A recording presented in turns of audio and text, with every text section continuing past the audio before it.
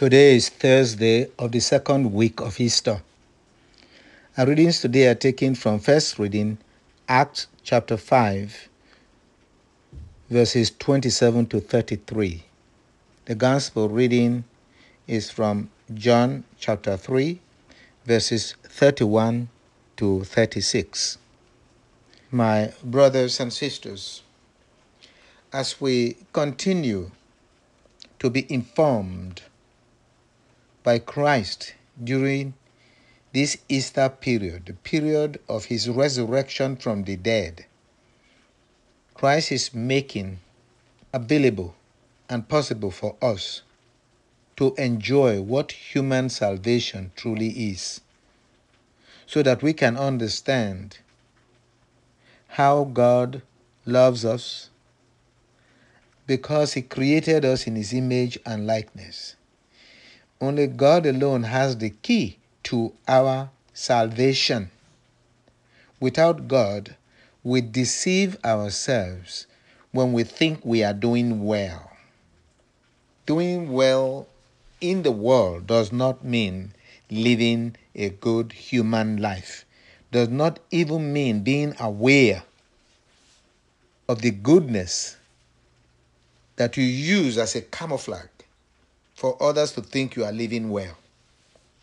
Without the knowledge of God, you can never be settled enough in your life.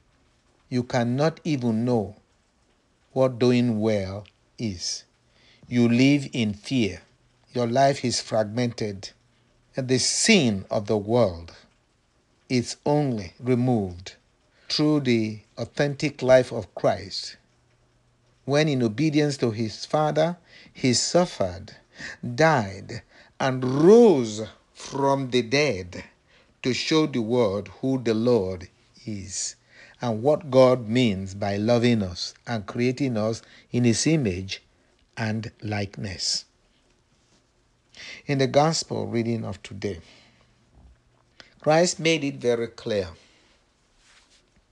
The one who comes from above is above all. We must give honor to God, our Creator. We did not create God. We are created by God.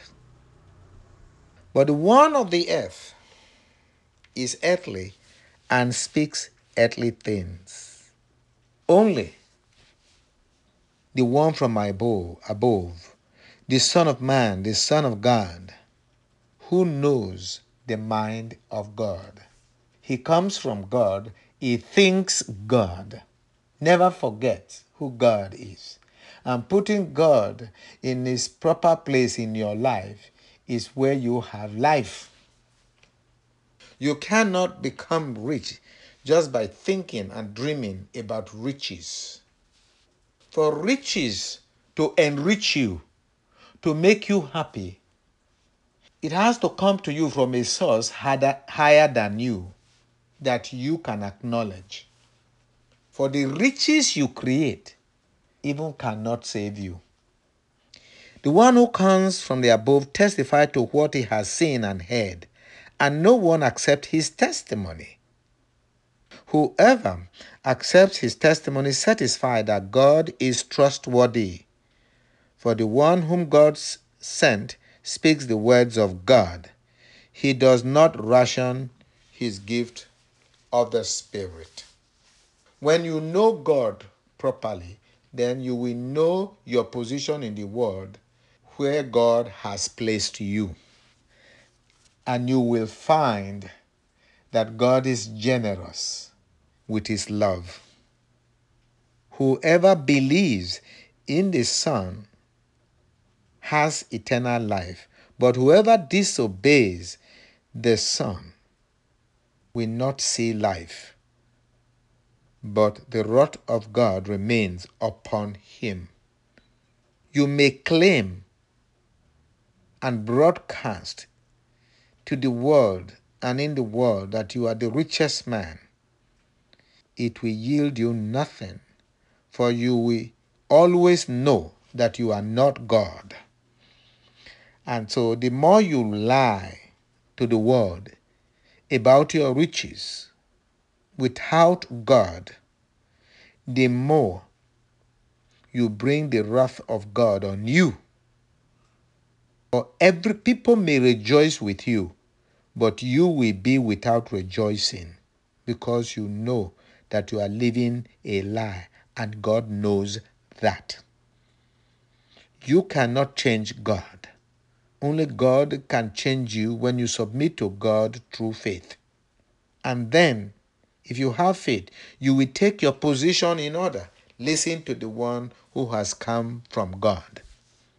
You may not like the way Christ has lived his life, but that is only the way to find life. So this reading gives us a true understanding of how we should live in the world. For the readings tell us what respect and honor are. One who lives in fear, one who gives commands about what he has not created, cannot earn our obedience.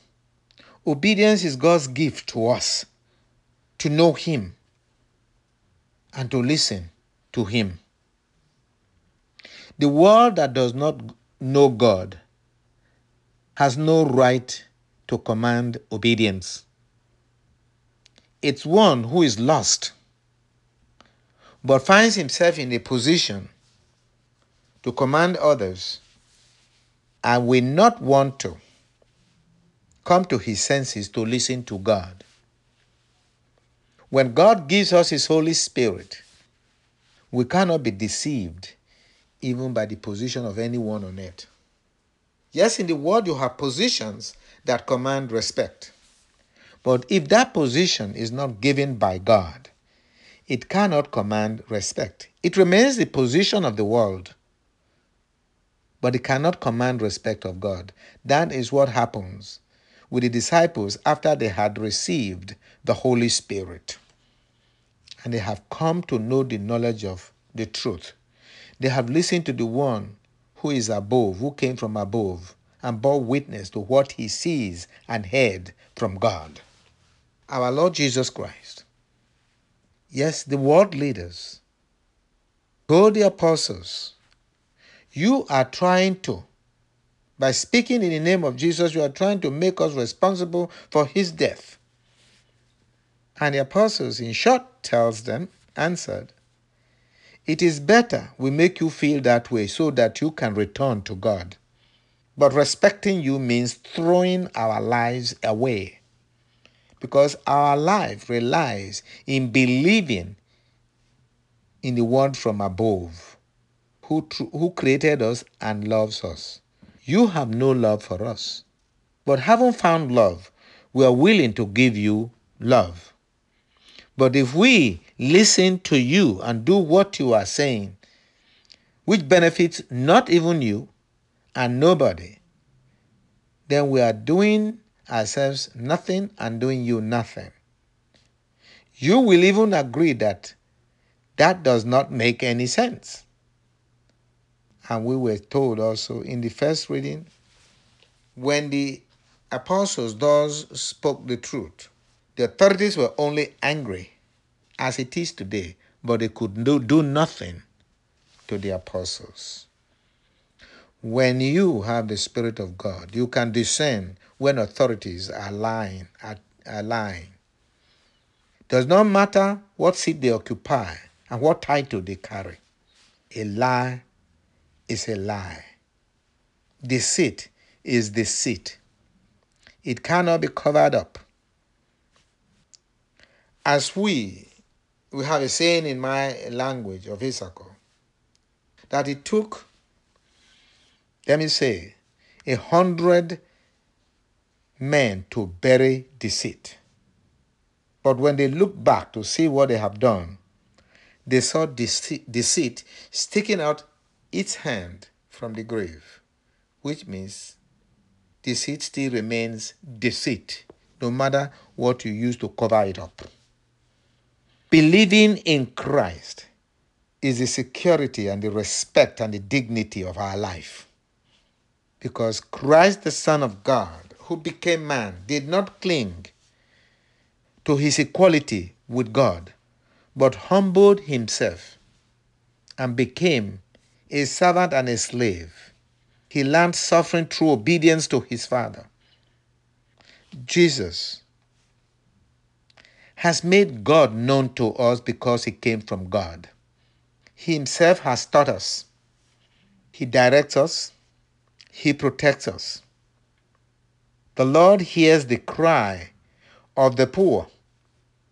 The poor are those who are humble in their faith. Indeed, they have authentic power in the world.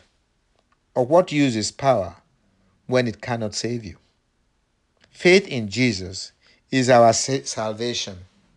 Let us pray for the church and for all human authorities that placing our hearts, our life in God, we may exercise the authority that God has given to us to build the nation for God.